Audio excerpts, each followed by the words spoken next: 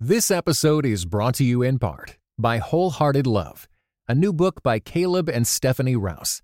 Overcome the barriers that hold you back in your relationships with God and with others, and delight in feeling safe, seen, and loved with Wholehearted Love.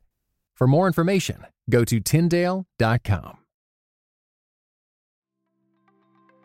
We all know how beautiful it is to harvest something, whether it's a book or a relationship or just that fully ripened thing, that idea, that child that you've sent off to college, whatever it is. But then comes winter, and winter is hard. And I actually told my editor and my agent, I'm only going to write 2 chapters on winter because nobody wants to read about winter. And they, of course, sent back the manuscript and said, you have more to say.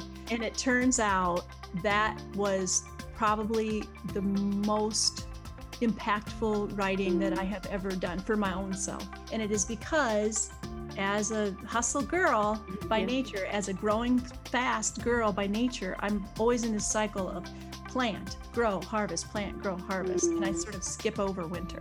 Yeah. But winter has great things to teach us. Do you even know what you're doing? You are wasting your education. I can't believe it. Those were some words that my guest today, Jennifer Dukesley, and her husband heard when they chose to uproot their family into a small family farm in Iowa. And maybe you too, like them, seek a slower life, a different pace, a different rhythm that will actually feel like you're living more holistically, in tune with your body, with yourself, with God, and with others. Well, listen into this conversation with author Jennifer Dukesley. She talks about how our hearts are hurried and gives us some great habits about how to grow slow. Listen in to my conversation with Jennifer. Welcome to the Finding Holy podcast. I'm your host, Ashley Hales, author of A Spacious Life. I love big ideas, but ideas have to move beyond an ivory tower to find their application in the midst of our work and our laundry routines. Here on the Finding Holy podcast, expect conversations about how to live faithfully in a post-Christian world, but without the vitriol, posturing, or shouting across the aisles. In each conversation, you'll get to hear my guests' wisdom, their laundry routine, and for this season, also their hustle habit. Let's find holy together. All right, it's fun, friends, to welcome Jennifer Dukesley to the Finding Holy podcast. And I love so much of her newest book, Growing Slow. Really resonates with me at this time, and it really resonates, I'm sure, with a lot of you. So I'm so excited, Jennifer, that you're here. Thank you. Thank you. I feel like the messages that we're talking about could be best friends or sisters or at least cousins or something. For sure. Me too. I know. I was like reading your book and going, oh my gosh, it's so great though when you read other people's books and you're like, there's so much that is really concurrent with what I'm thinking and I'm learning. And it just feels like, wow, God's doing something. It's pretty great. Yes, that is. I love it. And it's, I mean, there's so many different, depending on personalities, there's so many different ways to approach an unhurried life and spacious community and a spacious life. And For it just sure. feels like, we can't get enough of this in a culture that is constantly trying to get us to hurry and rush. So I'm really glad that you've written your book too. Yeah, no, I think it's so important to continue to have these conversations. One thing I loved about your book, you were talking about these kind of blessings of being unspectacular. And you talk about this story of when you kind of went off to college and you're leaving your small town and this idea that we should be spectacular. So what have you found maybe in your desire to be spectacular and then kind of the blessing of being unspectacular in your own life that really has opened up something for you? Yeah. So from the time I was a kid, I thought that a spectacular life looked like success and being an award-winning news journalist and, all those kinds of things that I would tick off the boxes and I would finally have a spectacular life, a certain kind of house, a certain kind of husband, certain kind of kids.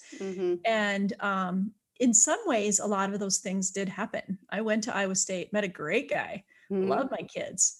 And I had a fantastic job as a news reporter for a lot of years. But in the chase for that spectacular life, I think what I was really after, Ashley, was a meaningful life. Mm-hmm. And we can get so twisted up in what we think a meaningful life of purpose is, because our Yeah. culture has put it on what we're doing in terms of career and advancement. And even now, as an author, when I don't have like a typical kind of career, there's this pressure to have a certain kind of Instagram following and a certain kind of email list and a certain level of book sales and all those sorts of things. And I know that not everybody listening has an author life, but I'm guessing that they have felt it too in their bank accounts and in the kind of house they have and the kind of marriage they have and all of those sorts of things. But as I got a little further along in life, I realized that there was a trade-off for all of those things. Mm. And the things that really were spectacular by a sort of cultural standard may seem unspectacular, and that a life of meaning was found in quieter, simpler ways that had more to do with relationship and my relationship with people and my relationship with God, quite frankly, and even my relationship with my own self and my own body and how I treated it as a physical being instead of a machine. And so it's been a transformative, not easy process for me to move from the chase for spectacular to this more unspectacular way of living that has actually given me more hope and joy and contentment than all of the other stuff combined that looked really nice on a resume. For sure. What might be some of the fears that either you or a listener would experience? Like, as we're talking about some of these sorts of things, I'm just thinking about the way I talk about it in A Spacious Life in the beginning, as I use some of this imagery from Narnia, actually, right? Where at the very end of the series, in the last battle, the children and Tyrion are coming up right into this stable, which had been kind of taken over by the god Tash. And it's homely and ugly and they're scared. And then all of a sudden they come into this stable and it's this whole like Narnian world, right? And everything is beautiful and redeemed and large and spacious. And they kind of have this conversation about it. And they say, the inside is bigger than the outside, that somehow in the kingdom economy, right, in Aslan's country, and, obviously Lewis is talking about it in terms of God, but that the Christian life, right, it looks really small and confined and maybe ugly from the outside. And yet when we get in it, we find this sense of spaciousness. And I wonder, what does it look like maybe when we see it from the outside? Like, what fears do we have when we look at this slow life that you're talking about that can feel ugly or scary or constraining or constricting? What sort of fears did you have when you kind of made that switch? Right. Walking through the door to this inner place, it can be a very scary thing. Whether it's Narnia or right here. Right. And sometimes I think that we don't know it's ugly. Yeah. We don't know that there can be something more beautiful on the inside. It's not usually as obvious as it was to those children that it's an ugly place, because there are rewards for staying on this side of the door. And they look like accolades and pay raises and praise and approval. And so it is scary to walk into a place that's going to feel very unspectacular at first, because you have to leave all those other things behind that have been a sort of crutch for you for a very long time. And I know because that was my life and I didn't realize how ugly it was. And to leave behind, for instance, even just an adrenaline rush was hard for me, because I got a lot out of that. It was like an adrenaline hit every morning, and only until it took a toll on my physical health, because my body couldn't take that anymore, did I actually step through a door into something else to see that it was a different kind of beauty than I ever could have imagined.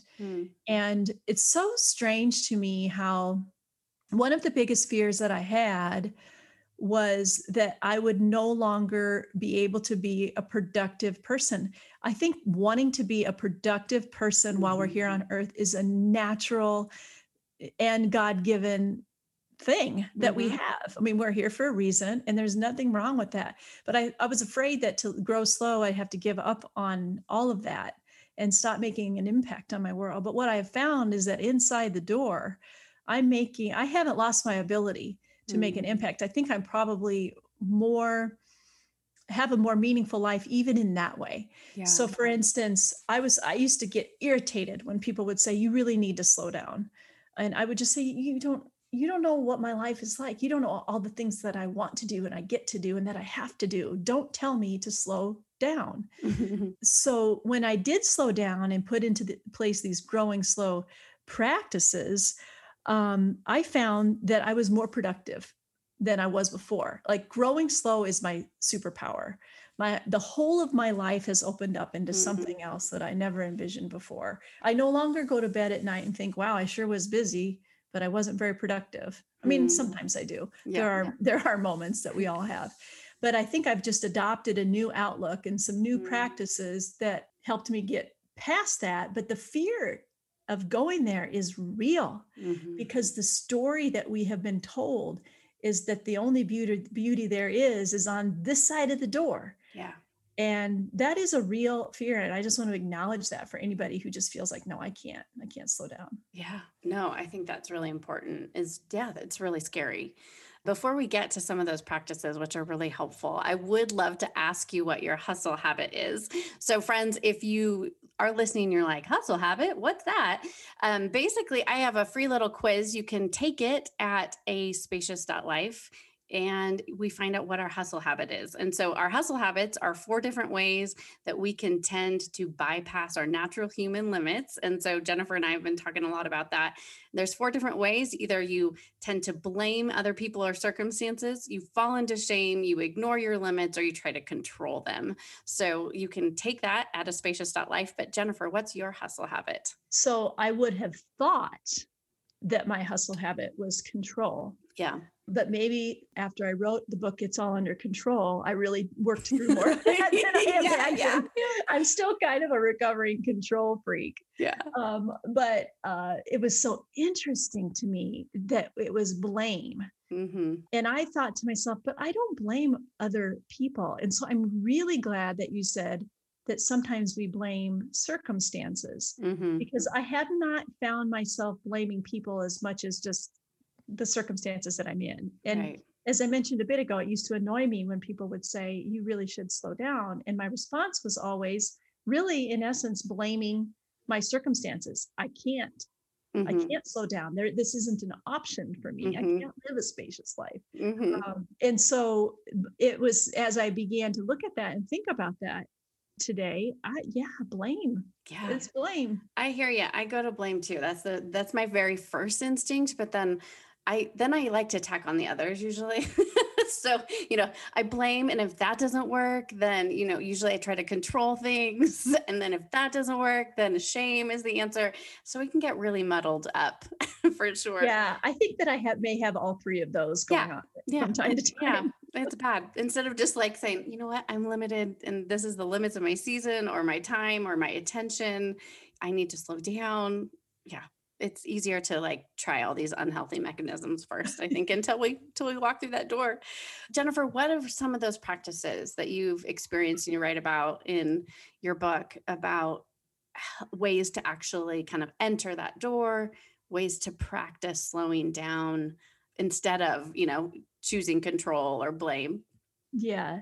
So the first thing is really an adoption of a philosophy, and it's not as easy as simply doing a few things, but you have to buy in and decide, you know what, I'm going to give this 2 weeks, and knowing that it may even take longer because it took us a whole life to get to this hurried place. And so unraveling ourselves from that is a lot of work, because the answer has always been just put your hand to the plow, just keep on going. You got to just hustle.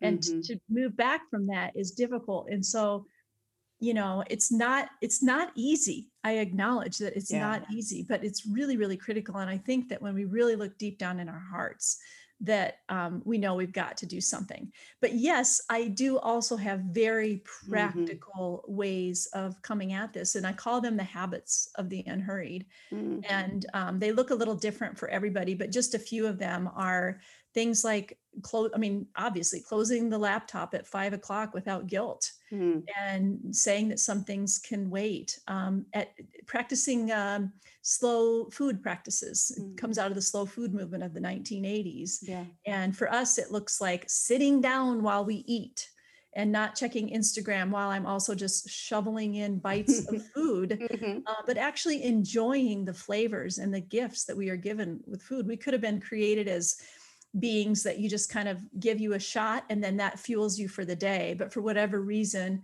God gave us the gifts of food and taste buds that we get to enjoy it. So let's enjoy that. That gives us, and that's just really in anything. Let's just enjoy the view outside. Let's enjoy the relationships that we've given. Lighting candles at dinner time will automatically lower your blood pressure and help you to just enjoy and linger longer at the table. It creates a mood. I mean, I think we all know that. And you don't have to wait to go to a fancy restaurant to have a candlelit dinner. Do it for your little family. Do it for yourself. I have lit candles and eaten in a dark room by myself, and it is a cool thing to do. Make time for play. Protect your boundaries. All of us, I think, have boundaries, or we know what they should be. The real problem is that we don't do what it takes to protect them. Getting the sleep that your body needs, actually using your vacation time. There are so many studies that show that people are leaving all kinds of vacation time on the table because they think they can't afford to take it. Yeah. So I have a list of like 24 habits of the unhurried, and they're sort of sprinkled about the book, but I could give you a link if you would like. Yeah, so that'd be great. We'll put it in the show notes. Some habits of the unhurried as well. That's so great. You know, I've done something similar. I just gleaned my book and I'm calling them pocket practices. Right. You know, something small enough you can keep in your pocket and just pull it out when you're freaking out in, you know, the carpool pickup line. You know, just reminders or questions or scripture to hold on to. And I think those sorts of practices, as simple as getting a good night's sleep, lighting candles, eating food without looking at your phone, are huge. They're huge. They are. All those things, checking the phone at the stoplight. Oh my goodness. I used to do that all the time. Yeah. And I don't even like to admit that. I mean, there's obvious safety issues about not checking your phone. I know. But the other thing that happens is if you have something that seems urgent, if you've checked something on your phone and it seems like urgent, hurry will gather around your heart, and it will create a like kind of minor anxiety because you can't deal with it until you get home or pull over to the side of the road and take care of it. Just have it wait. Like if it's going to stress you out, just don't even check it until you get home. Yeah. That is a huge habit of the hurried. And we want to reverse those sorts of things. That's so good. Because I think we don't realize the extent to which all of these hurried habits actually impact our body chemistry, you know, that they impact like the blank space in our mind for praise and creativity and connection is just wiped out because we have all these like buzzing lights of things we feel like we have to do. Yeah. There's so many, not to freak out if you misplace your phone. I mean, that's just phone related ones, isn't it? There is. Yeah. Yeah. I mean, I'm just looking down the list right now as I'm chatting with you. I'm like, there's like about 5 of these that have to do with our phones. I know, but it's the sense of urgency, right? That there's someone outside or, you know, this fear of missing out and all of that like is really encaptured in our phones. I think it's not good.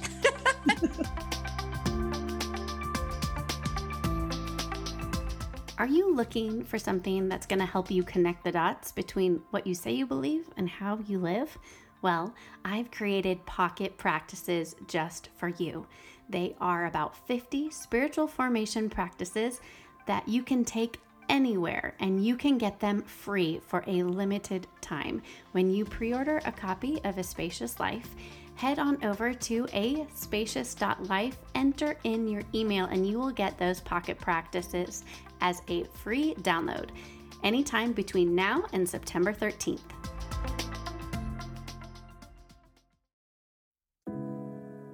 This episode is brought to you in part by Beyond Ordinary Women Ministries, which prepares Christian women for leadership. At BOW, we believe that every woman is a leader because she influences someone. So, whom do you influence? Do you mentor a woman? Serve in the workplace? Or do you lead a small group, teach the Bible, or even lead an entire ministry? No matter who or how many you influence, Our free online resources will help equip you.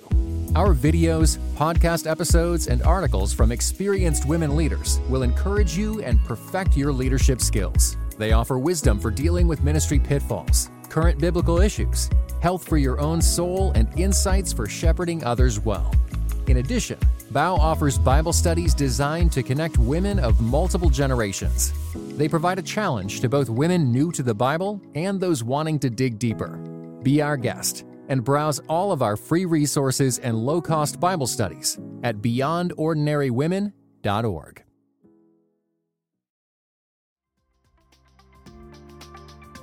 In your book, you talk a lot about your place, right? You talk about yourself as an accidental farm girl, which I just love. But how has living on a farm particularly helped you to grow slow? Oh, I'm so glad you asked about place, first of all. As a writer, I want to just chat with you about that for a second, because this is the book where I've owned that sense of place more than ever before. I think, and I don't know, I bet a lot of writers listen to your podcast. I'm just guessing because you're just a writer's writer. But I think that sometimes we disregard the magic of the places where we are, because for me, I haven't owned it much in past books because I'm like, my life is so boring. Like, who wants to hear about it? But when I began to pay attention to my life and the land that is my life, the literal land that is my life, it was a huge eye-opening thing for me, and I think it's been really helpful for my readers too. They're very interested in what's happening on the farm, but it teaches us principles about growing slow for sure, because it became a metaphor for me of the way that God grows good things in the world is how he's growing good things in me. And that's not new to me. I mean, Jesus modeled that all the time. He used all kinds of agriculture, metaphors, and literal stories that would have made a lot of sense to an agrarian culture of the time. I imagine sometimes people on the Galilean hillside, and they'd be like, oh yeah, that's how it is on my farm, you know, and they probably had the dirt underneath their fingernails to prove it.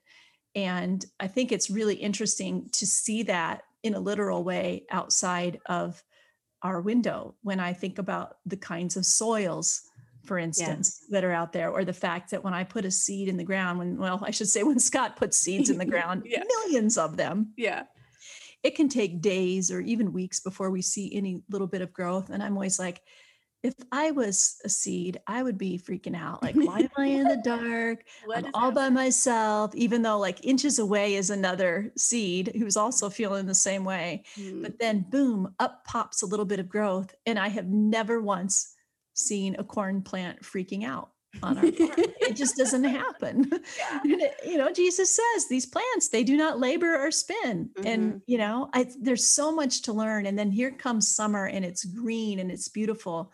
And that's a time of a year when Scott and I can kind of slide back a little bit because God is going to do his thing. There's not much we can do aside from praying for good growth on these fields. And so that's a time for play for us, which is a real great growing slow practice, taking longer vacations and those sorts of things. And then along comes harvest. And we all know how beautiful it is to harvest something, whether it's a book that you're writing or a relationship or just that fully ripened thing, that idea, that child that you've sent off to college, whatever it is. But then comes winter. And winter is hard. And I actually told my editor and my agent, I'm only going to write 2 chapters on winter because nobody wants to read about winter. It's going to be depressing. No one wants. I'm not writing about that. I don't want to end my book in winter.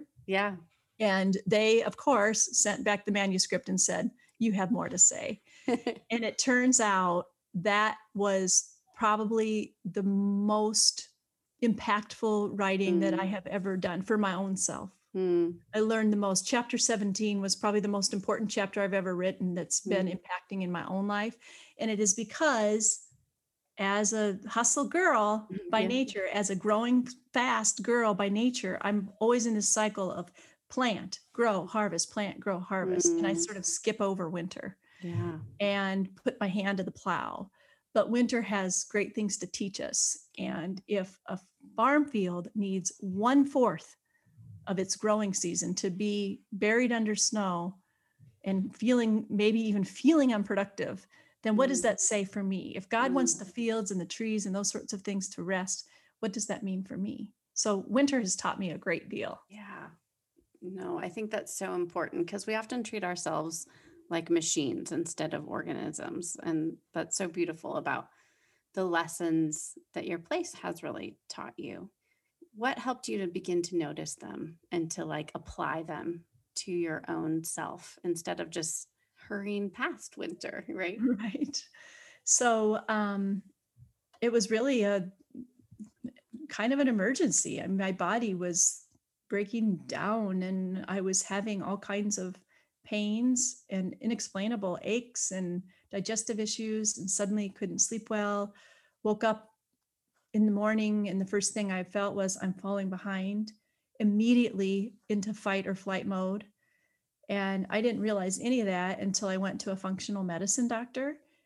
I had been to other, quote, regular doctors and gotten CAT scans and MRIs. I mean, you name it, I had a test done and they're like, there's nothing wrong. Well, this guy sat me down and he's like, he didn't use these words, but he basically said I had hurry sickness. And I went home and I was looking up all these symptoms, and there is a real trauma to the body called hurry sickness. Wow.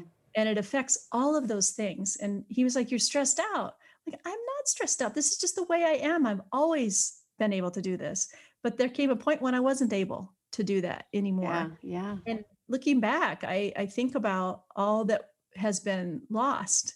And it sort of felt like it's too late. I've already messed all these things up. But it's not. It's not too late to grow slow, and it's not too early either. I wrote the book partly because I don't want people to get to the point like I did, where it was taking a toll on every aspect of life, relationships, and health. And just to give people hope that it is actually possible to do this. Yeah. I think, often our bodies will tell us things that we don't want to admit ourselves, for sure.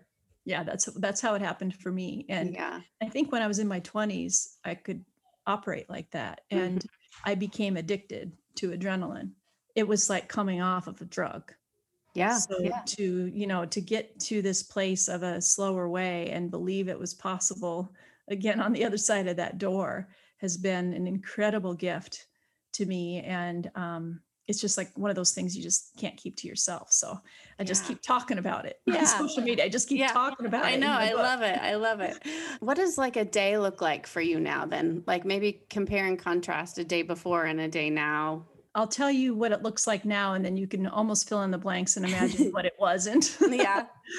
So now waking up, instead of immediately picking up my phone to see what I need to get to, I wake up about 10 minutes earlier and just am still with myself. And sometimes that's just laying in bed a little bit longer.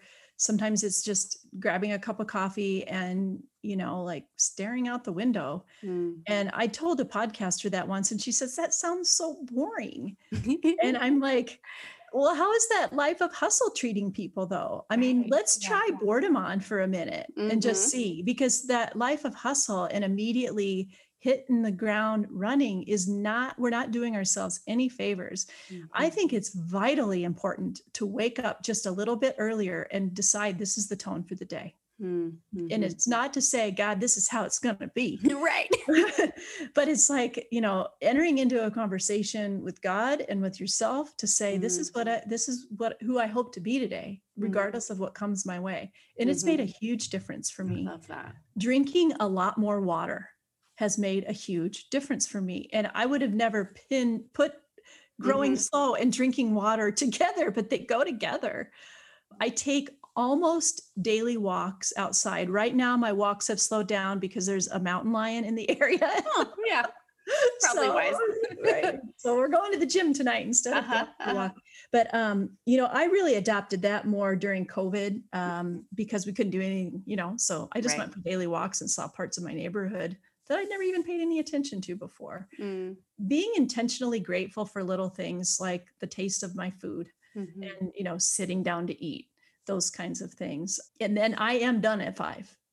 I don't care what else needs to be done. I am done at 5, and I fiercely protect my boundaries. Now, all of those things that I just said, there's dozens more, but most of it did not look like that beforehand.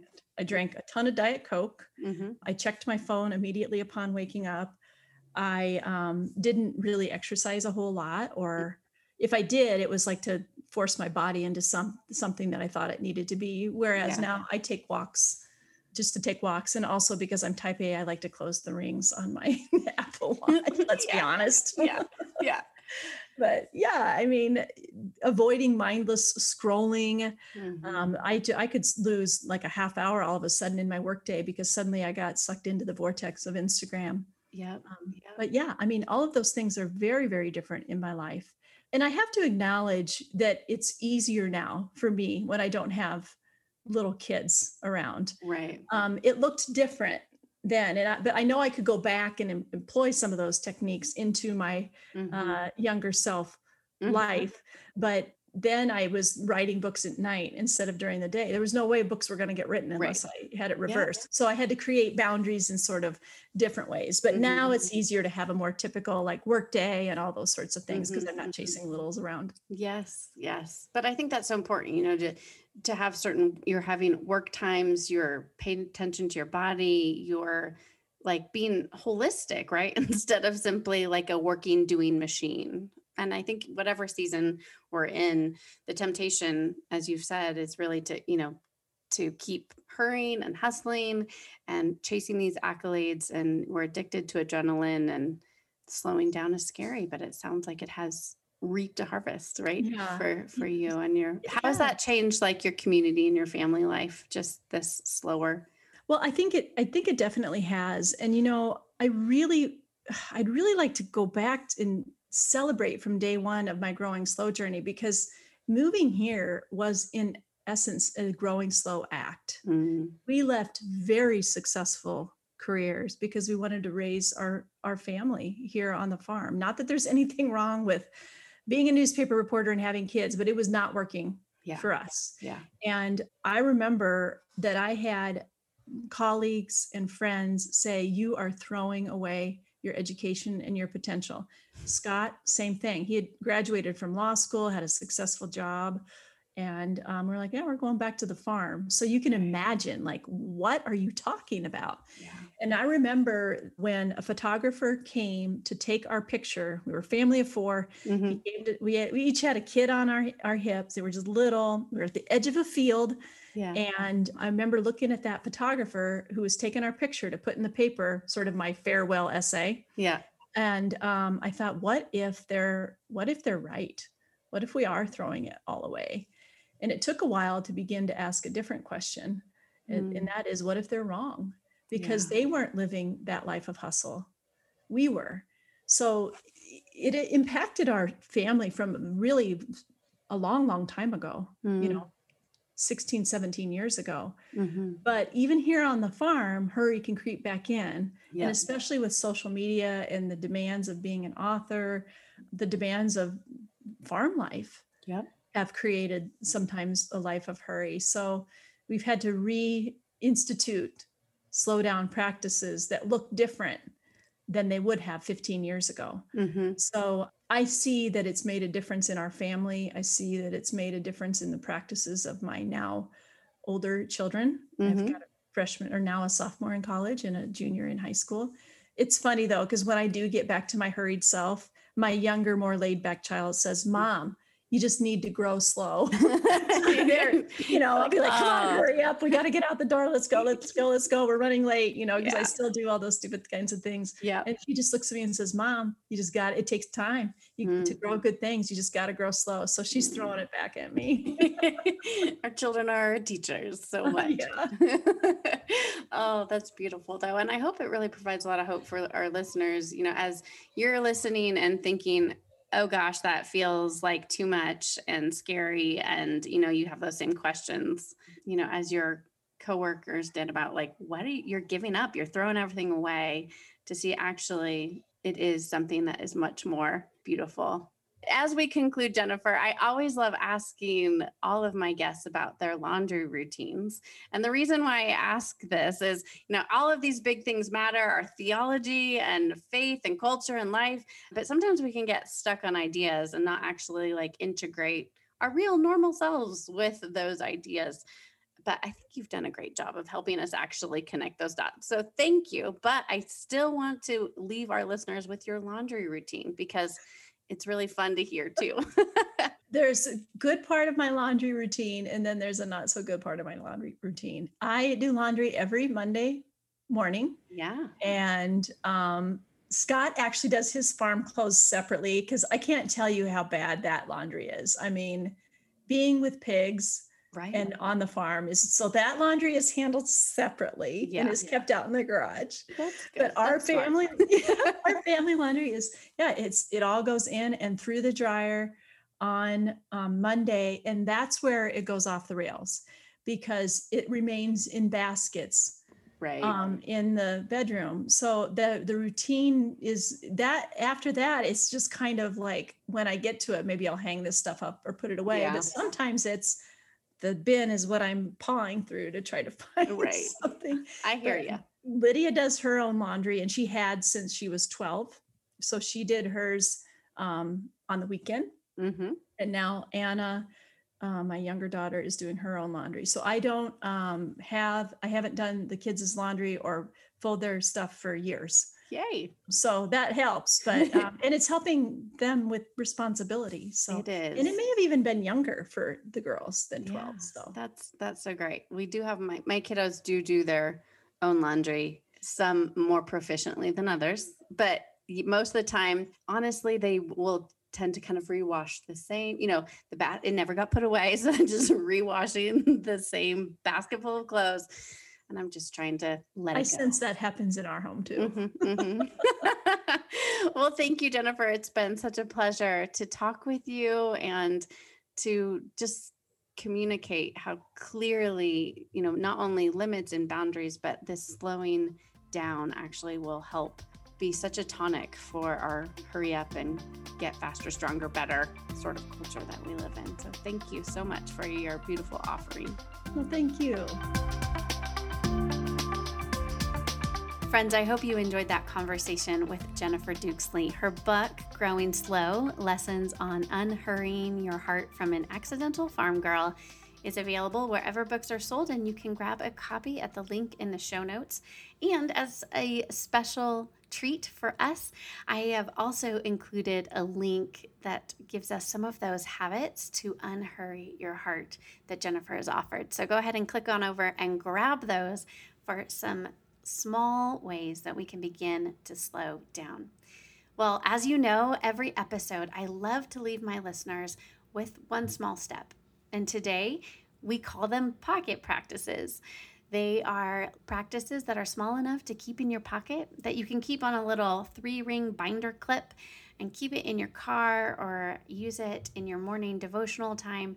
They're great practices to actually integrate what we know about God and our ideas about living this slower, unhurried life and our actual experience of that life. You can get all of the pocket practices for free right now. All you need to do is pre-order a copy of my book, A Spacious Life, and you can find out details at aspacious.life. But for now, I want to offer you one of these pocket practices that we can practice together. And I would love for you to pick a story in one of the 4 Gospels, Matthew, Mark, Luke, or John. And if you're familiar with your Bibles, it might be the picture of the bleeding woman that Jesus comes and heals. Or it might be the story in Luke 13 where Jesus heals a crippled woman. She walks into the synagogue where Jesus is teaching, and he stops and he pays attention to her and he touches her and heals her, and she is able to stand up straight. Maybe think about that story and place yourself in that story. Imagine yourself bent over. Maybe you're bent over figuratively by so many things and activities and fear and paralysis about the state of the world with the COVID-19 crisis and so many other things that actually take up residence in our bodies. And to imagine yourself in that position. Imagine Jesus looking at you. What does that feel like? What do you feel in your body when he looks at you? What do you think? And then you see him coming towards you, putting his hand on you, stopping his holy work to pay attention to you. And ask yourself, what does that feel like? Do I trust that Jesus will stop his holy work, and that part of his holy work actually is healing, and that paying attention matters? And then ask yourself a deeper question. Where do you need the touch of Christ? Friends, I hope that provides you with just a little bit to go on. This imaginative exercise is a great pocket practice to begin to see ourselves in the good story of Jesus. You can get those pocket practices when you pre-order at aspacious.life.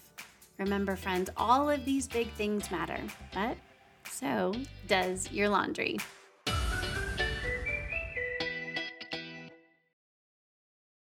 This episode was brought to you in part by the Table Podcast at Dallas Theological Seminary. Listen to rotating hosts discuss issues of God and culture to demonstrate theology's relevance in everyday life. Find it on your podcast app. For videos and more, visit dts.edu/podcast.